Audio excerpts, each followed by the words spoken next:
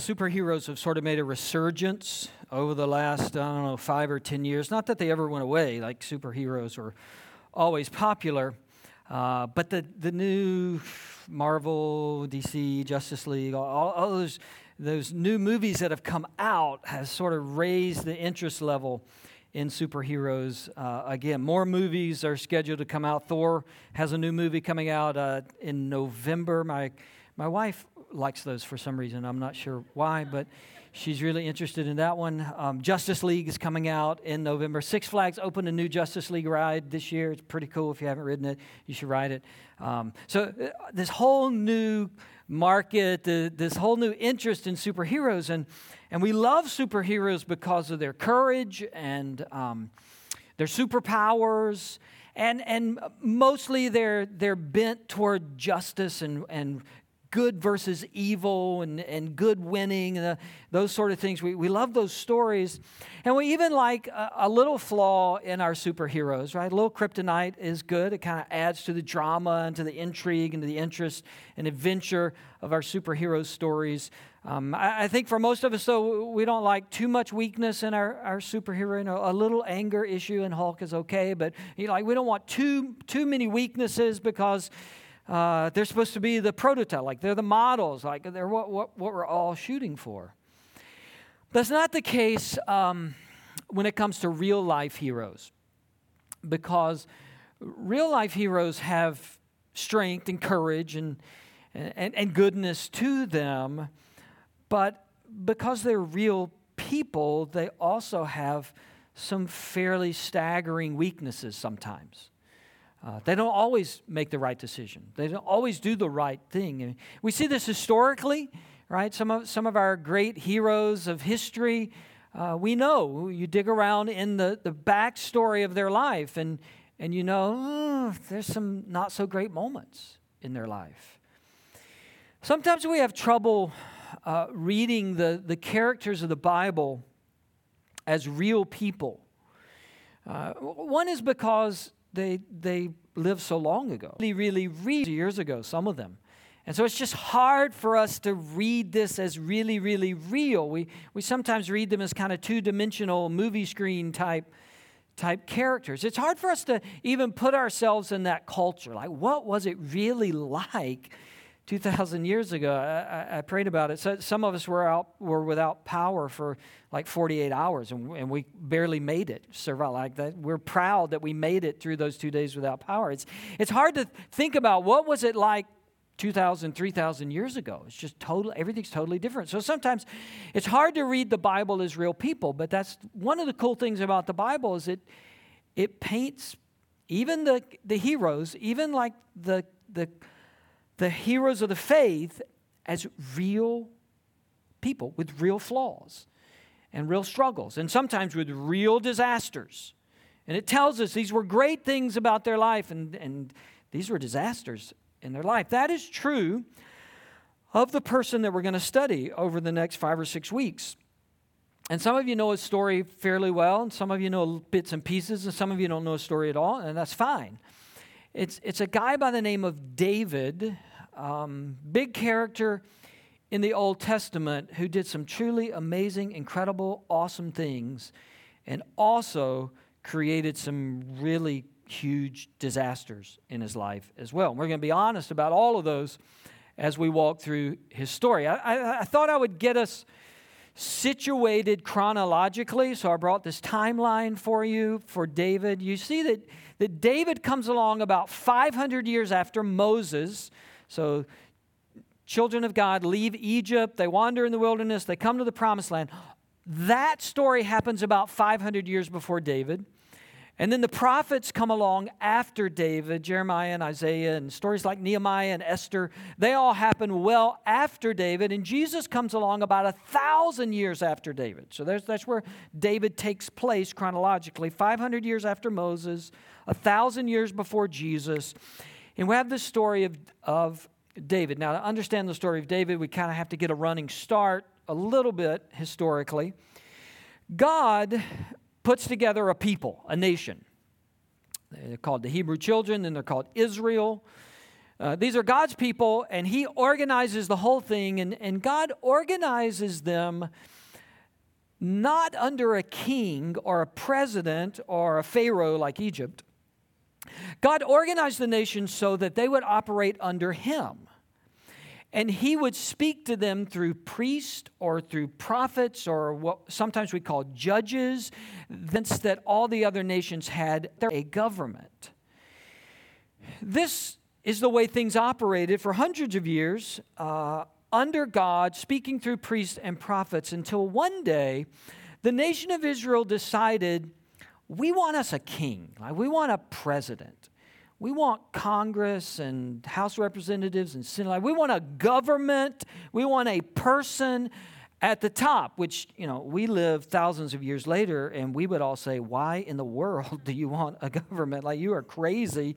Just, if you could only see our government, you wouldn't want that. I'm telling you. So they want a president, a king, a leader, really for two reasons. One is because the priest at the time, sort of the spokesperson for God as David comes along, is a guy by the name of Samuel. And here's what you need to know about Samuel. Samuel's a great guy. Awesome. He's got this really cool story himself, but he's just an awesome guy. He's very wise. He's very courageous. He's committed to God. He loves God with all his heart. Just super, absolute, awesome guy. But maybe he's like some people that you know, his kids are awful. Like, his sons are terrible. Now, here's just a warning, not that you're not doing it right now, but you don't want to make eye contact with anybody in the next few minutes, okay? Stay focused up here. Don't cut your eyes at anybody.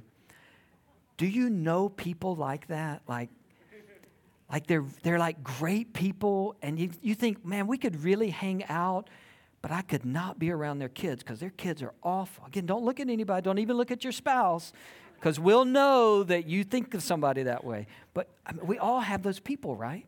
And we have that conversation at home with our spouse, like, they are really great people. Why are their kids so awful? Right? Don't look at anybody. That's sort of the situation with Samuel. Great guy, awesome guy, loves God. His kids are bums, like his sons are awful. And the nation of Israel, and I can't really blame them here, they're going, like, we like you, Samuel, but your sons are going to step into your role, and they're terrible, and we don't want that. Give us a king. Give us anybody but your sons. So that's one reason this thing's going on. They're asking for a king. And the other one is because they want to be like everybody else. Like, everybody else has a king, so we want one. Everybody else is doing it, so we want to do it. Like, we want to be like all the other nations. So there's these two things that are going on in the nation of Israel, and here's how it reads. This is 1 Samuel chapter 8. When Samuel grew old, he appointed his sons as Israel's, and the name of his firstborn was Joel, and the name of his second was Abijah. And they served at Beersheba. But his sons did not follow his ways. They turned aside after dishonest gain and accepted bribes and perverted justice. So there they are, awful kids.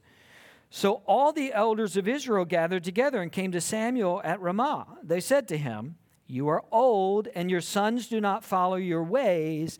Now appoint a king to lead us, such as all the other nations have. There's the two reasons. We don't trust your sons.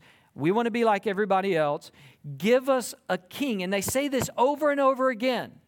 Your sons are bums. We want to be like everybody else. Give us a king. And Samuel's a little offended by it. His parents get offended when you talk about their kids. Samuel's a little defensive, but he also knows this isn't what God wants. Like, this is not how God has set up our nation to operate. So he warns them. He says, look, if you get a king, it is not going to go well for you, because it's not what God wants. And so I'm just warning you before we do this, you are not going to like it when you get a king. It's not going to be this great, wonderful thing that you think it is. You don't want, they keep saying, we don't want your sons. We want to be like everybody else. Give us a king. And so God finally says, have it your way. It's like Burger King, right? If that's what you want, have it your way. You can do it. And so this is what happens in 1 Samuel chapter 9, verse 2. Kish had a son named Saul. Saul's going to be the king. Kish had a son named Saul, as handsome a young man as could be found anywhere in Israel, and he was a head taller than anyone else. I don't know what being tall has to do with it, but nonetheless, if you look up king in the dictionary, this guy's picture is there. Like, there's Saul. Like, this looks like the guy. That he has everything you could possibly want from the outside. This is absolutely what a leader looks like. This is what a king should look like. He's going to be great. He wins the beauty contest. Like, this is the guy that you want, and they get him. They get this guy, and it doesn't go well. It doesn't turn out the way they thought, which provides some caution for all of us. And before we even get to David, there's some caution already in the story. What everybody else wants. When we want to be like everybody else, we should be careful with that. When you were a kid, your parents said the same thing that mine did. Whenever I told them that I was going to do something and everybody else was doing it, they always said, if your friends jump off a bridge, are you going to jump off one too? Right? I don't know. How high is the bridge? Right? Sounds fun. I don't know. Yeah. This idea of be careful wanting what everybody else wants, it goes back thousands of years. Because thousands of years ago, there's a whole nation, and they just want to be like everybody else. Be really careful. When your motivation is, I just want to fit in, I don't want to make waves, I just want to be like everybody else is, everybody else thinks, everybody else is on that side. We live at a time, we live in a culture where there is tremendous pressure to adopt certain views of certain issues, certain subjects. Like, there was this pressure that, look, you can't have another opinion. This is the opinion that everybody needs to adopt. There's tremendous pressure in our society to just go along, to just adopt it, to just go the way everybody else is going to be. Really, really careful. Be really careful. Because we can get, as Paul would say in the New Testament, we can get squeezed into a mold that is more of this world than is of Jesus. Be careful. When you want to be like everybody else, when you want to not make waves, I don't want to stir up anything, I don't want to get noticed, I don't want to object, be really careful, because most of the time, often, God calls us to be quite different. God calls us to be unique. God calls us to see things the way He sees them. Be careful when you want to be like everybody else. Another caution, be careful when you want what God doesn't want. And obviously that sounds like something the preacher would say, right? But be careful. When you're going after, you're determined to get something that God is very clearly says, you don't need that. I'm going to give that a no. That's a thou shalt not. Be very careful when your drive and your goals and your direction is to get something that God has clearly said, you don't need that. You really don't want that. That is not going to turn out the way you think that it's going to turn out, because we have this ability to rationalize those things in our life. On the one hand, we convince ourselves that the thing that we want must be what God wants us to have because we want it. Right? We project our wants and our desires onto God because, after all, God wants me to be happy. Like, God wants me to have what I want to have. Except, very often, I mean, if we're really following after God, He steps in and says, you know, you're really wanting the wrong things. Let me show you what you should be wanting. You're going after the things that are going to eventually destroy you.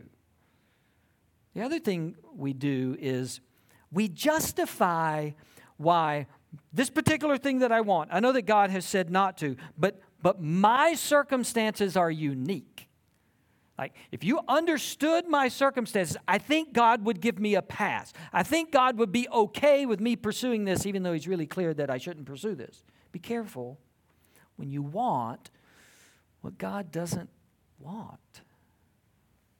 Another caution, be careful when you want what God wants, but you want it when God doesn't want you to have it. Be careful when maybe it's a good want.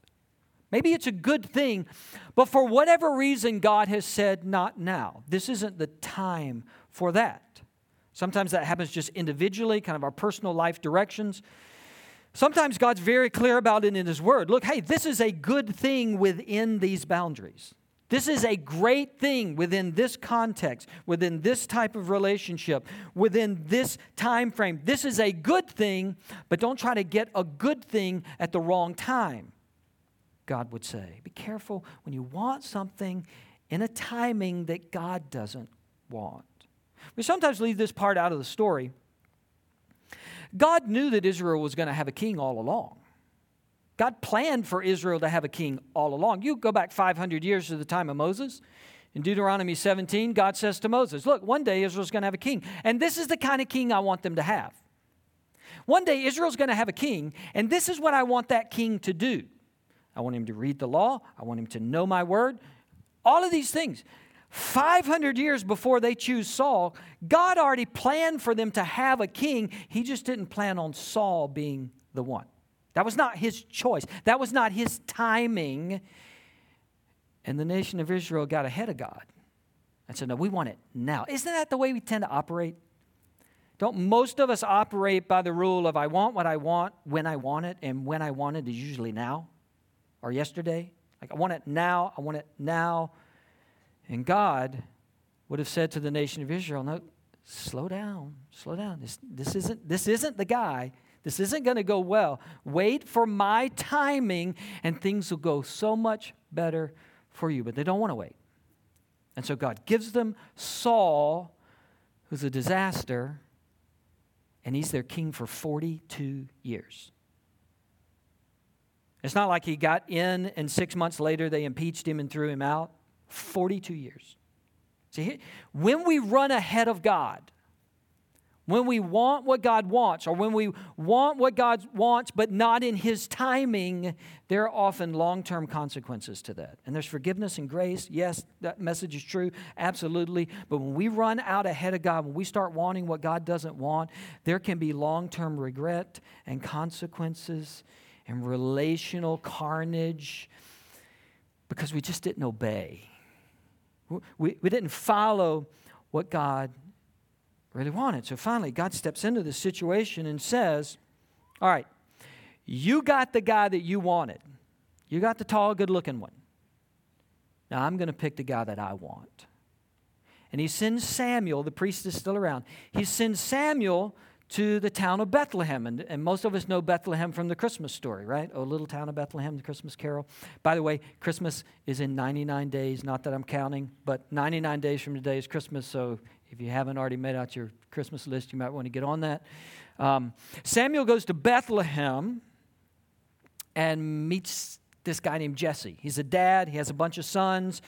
And God says, all right, in Jesse's house is where you're going to find the king that I want. Here's the story in 1 Samuel 16, verse 6. When they arrived, Samuel and his party, when they arrived, Samuel saw Eliab and thought, surely the Lord's anointed stands here before the Lord. But the Lord said to Samuel, do not consider his appearance or his height, for I have rejected him.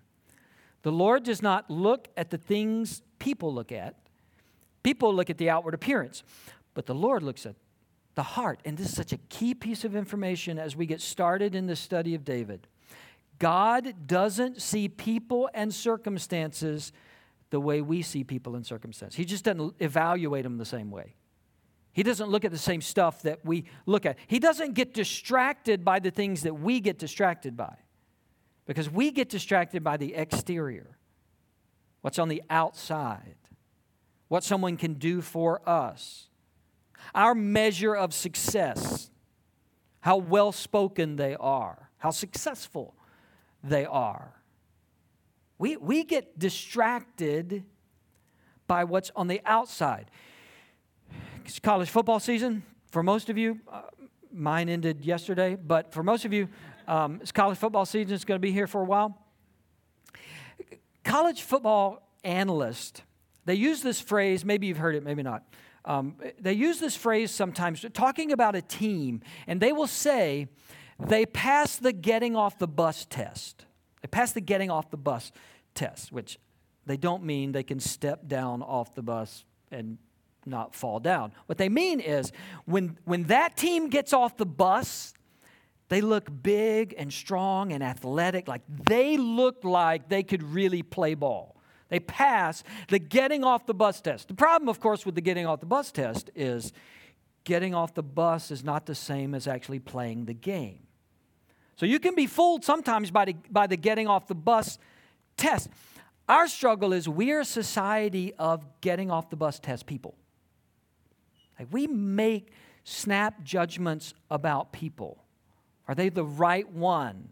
Do they look the right way? Do they hang with the right crowd? Do they fit in the right context? We are very, very much a getting off the bus type of people. But when God looked at David, he wasn't looking at the exterior. He was looking at the heart. And David is described as someone after God's own heart. In other words, there was something going on the inside of David that far outweighed anything you could see on the outside. So Samuel comes in and says, Eliab, got to be Eliab. I mean, he looks the part, getting off the bus test, and God says, not him. Go to the next one. Not him. Go to the next one. Not him. 7 sons that Jesse lines up in front of Samuel, and Samuel thinks they look great, and every time God says, no, no, no, no, no, no, no. Until finally, Jesse remembers one other son. Didn't even call him to the house. So unlikely was this son to be king that Jesse didn't even call him to the house. He's like still out tending the sheep. And Samuel says, well, wait, go get him. We'll stand here, we'll stare at each other. We're going to wait till he gets back. He walks in, and God says, that's him. That's him. He's the guy. Doesn't look like the guy. You didn't expect him to be the guy.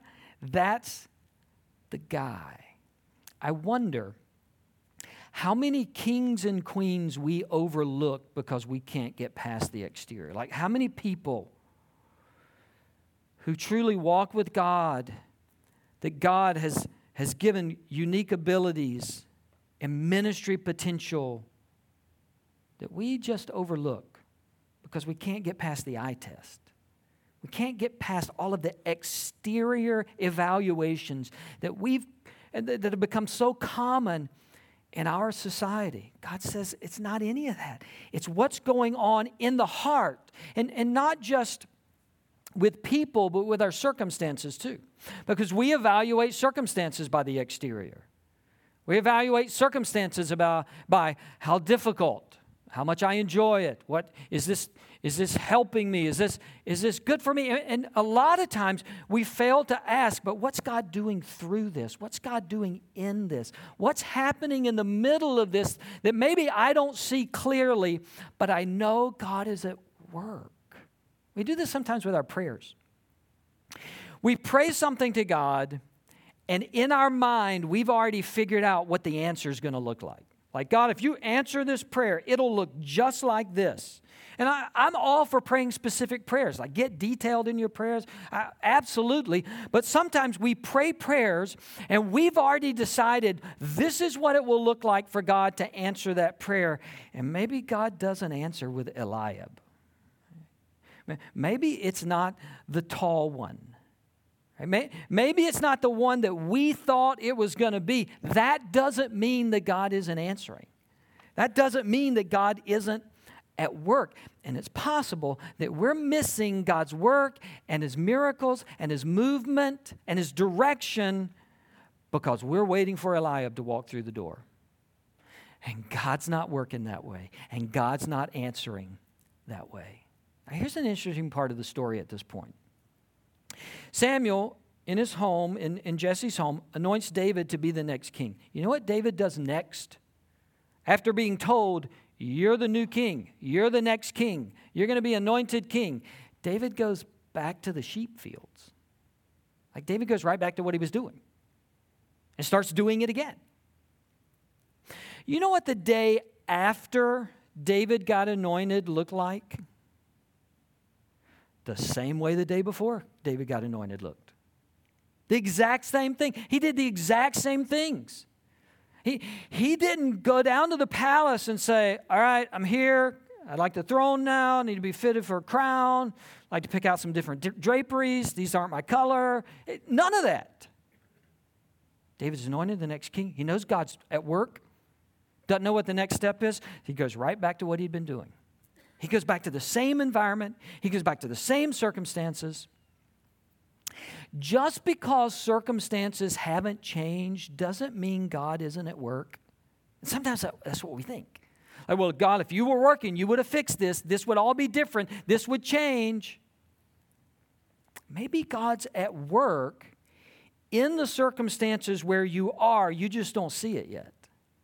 And what God called David to do and what God sometimes calls us to do is to keep showing up and keep being responsible and keep being faithful and keep having integrity and continue to walk with God in front of other people where we are in our current circumstances. David goes right back. And not only to be faithful in our current circumstances, but pay attention in our current circumstances. Pay attention. Because God has us there for a reason. God is teaching us something there, even though the circumstances haven't changed. What happens next, this is the end of chapter 16. Saul, we find out, is not just a leader with problems. He's a person with problems. He's a person with emotional problems. He has sort of these crazy fits at times. And somebody in the palace says, here's what we need. We need somebody that can come play music whenever Saul goes crazy. Like they can kind of play some smooth jazz, kind of soothe things down, talk him off the ledge, kind of get him calmed down. Is there anybody that can play music whenever Saul goes crazy? And one of the servants says, yeah, there's this guy named David. We have no idea how this servant knows David. The Bible doesn't tell us. No clue what the connection was. The Bible just says, somehow this guy knew about David. He says, there's this guy in the sheep fields. He's a great musician. Let's bring him in. Whenever Saul goes crazy, he plays smooth jazz, and Saul will calm down. And that's exactly what happens. David's showing up in the sheep fields every day, and he doesn't know there's a conversation going on in the palace about him that's eventually going to get him to the palace. Just because circumstances haven't changed yet, it doesn't mean God's not at work. It doesn't mean God's not maneuvering. Here's the great thing about God. God always knows where you are and always knows how to find you. It doesn't always feel that way when you're in the middle of a circumstance that you want changed. It doesn't always feel, matter of fact, you and I have prayed this prayer, haven't we? God, do you know him? Are you watching all of this? All of us, whether we've said it out loud, we've felt it, right? If you've lived long enough, you've had that moment of, God, what is going on? God always knows where you are. And God always knows how to find you.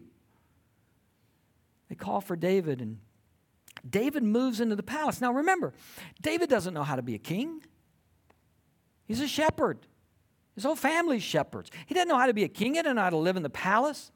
So God, who knew where David was and knew how to find him, moves David into the position of being a servant in the palace where he can watch everything that's going on in the palace. He can start figuring out, oh, so this is how things work here. So this is what the king does. So this is what a day looks like in the palace. God knows how to position us for where he's taking us. God knows how to position us for where he's taking us. It's just that we don't always recognize it as that. We don't always see it as, oh, well, God's got me here because he's going to take me there, because we don't always know where there is.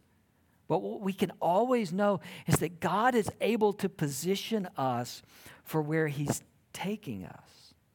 Just a shepherd, just watching in the palace, because one day he's going to be king. One day he's going to be sitting in that chair. One day he's going to be making those decisions. And I'm not suggesting that we should just be passive all the time. I'm not suggesting we should I'm just waiting on the Lord. I'm just waiting on His time. I'm just going to sit here. I'm not suggesting that we should be passive all the time. All I'm trying to say here is whatever circumstances you're in, God hasn't forgotten you, and He can use elements in that circumstance to get you ready for the next one. He can get you ready for where He's taking you, even if you're not where you want to be right now. David understood that the season he was in over here was preparing him for the season that he was about to enter. We see this in chapter 17 if you keep reading the story. Really familiar story. Some of you know it. David and Goliath. He's fighting the giant. When he's trying to convince Saul to let him go and fight Goliath, one of his arguments is, when I was a shepherd, I fought lions and bears. Like I took care of the sheep. Like I'm ready for the giant because of what I experienced and what I learned in the last environment that I was in. God got him ready for what was coming in chapter 17 by what God was doing in chapter 16. So don't waste the experience you have now because you're wishing for different experiences tomorrow. Don't waste what God's trying to teach you right now. Because here's the truth. The lions and the bears in your current situation become the giants in your next situation. Like God's not wasting that experience that you're having. Again, I'm not saying be passive. I'm not saying seek God's direction for is it time to move? Is it time to go on? All I'm saying is while you're there, God is doing something and teaching you something and growing you in ways that you're going to need at the next place. The lion and the bear, where you are, is going to become the giant in the next place where you end up. And the reason this is so important is because I think there's so much at stake here. There's so much at stake when we get frustrated in our current situation and we stop listening and we stop learning and we stop growing. Our heart begins to get hard and callous. There's so much at stake because what's happening in this season is getting us ready for the next season. And again, I've been there, right? I've been there too. I've been in the God, get me out of here now stage multiple times in my life. God, please don't make me stay here any longer. I have been there just like you have, but I also know through all of those experiences, every time I was learning something that I was going to need at the next place, and I was going to need at the next place. Every time that happened. Say it this way. If we aren't listening, learning, and growing in the season we're in, we won't be ready for the season that's coming. If we aren't listening, learning, and growing in the season that we're in, we won't be ready for the season that's coming. At least not as ready as God wants us to be. If David had not been faithful as a shepherd boy, he wouldn't have been ready for the valley when he faced Goliath. That's why you can't turn God off. You can't become hardened in the season that you're in because He's trying to get you ready for the next one. And sometimes we're so anxious to get out of the sheep field and to the palace that we don't learn the lessons we're supposed to learn in the sheep field. Right? And I've prayed that prayer too, by the way. Right? Like we've all prayed that God, whatever I'm supposed to learn, I'll learn it today. Just let me get out of here. Right? We've all prayed that, please teach me fast so I can get out of here. It's just that God doesn't work that way. God works in us showing up every day in the sheep field and every day being faithful and every day having a heart for Him and being in love with Him and every day asking God, what am I supposed to be learning? How am I supposed to be growing? How do I become more like You? How do I become more like Jesus so that when the season changes, I'm ready for that new season in my life? God can position you for where He's going to take you. We're going to sing. We're going to pray. Those of you who are in those difficult circumstances, I want you to pray two things, right? Here's what I encourage you to pray. Pray the God get me out prayer, all right?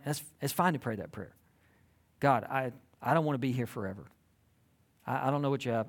I pray that I'm able to move on. God, get me out. It's okay to pray that prayer. But follow that prayer with, God, help me learn and grow in this season so I'm ready for the next season. Let's pray. God, thank you for vivid stories of great heroes. And thank you for reminding us through the life of David that wherever we find ourselves, if we're walking faithfully, if we're walking in obedience, wherever we find ourselves, there's growth and there's learning. Growth and learning that are going to serve us in the next season.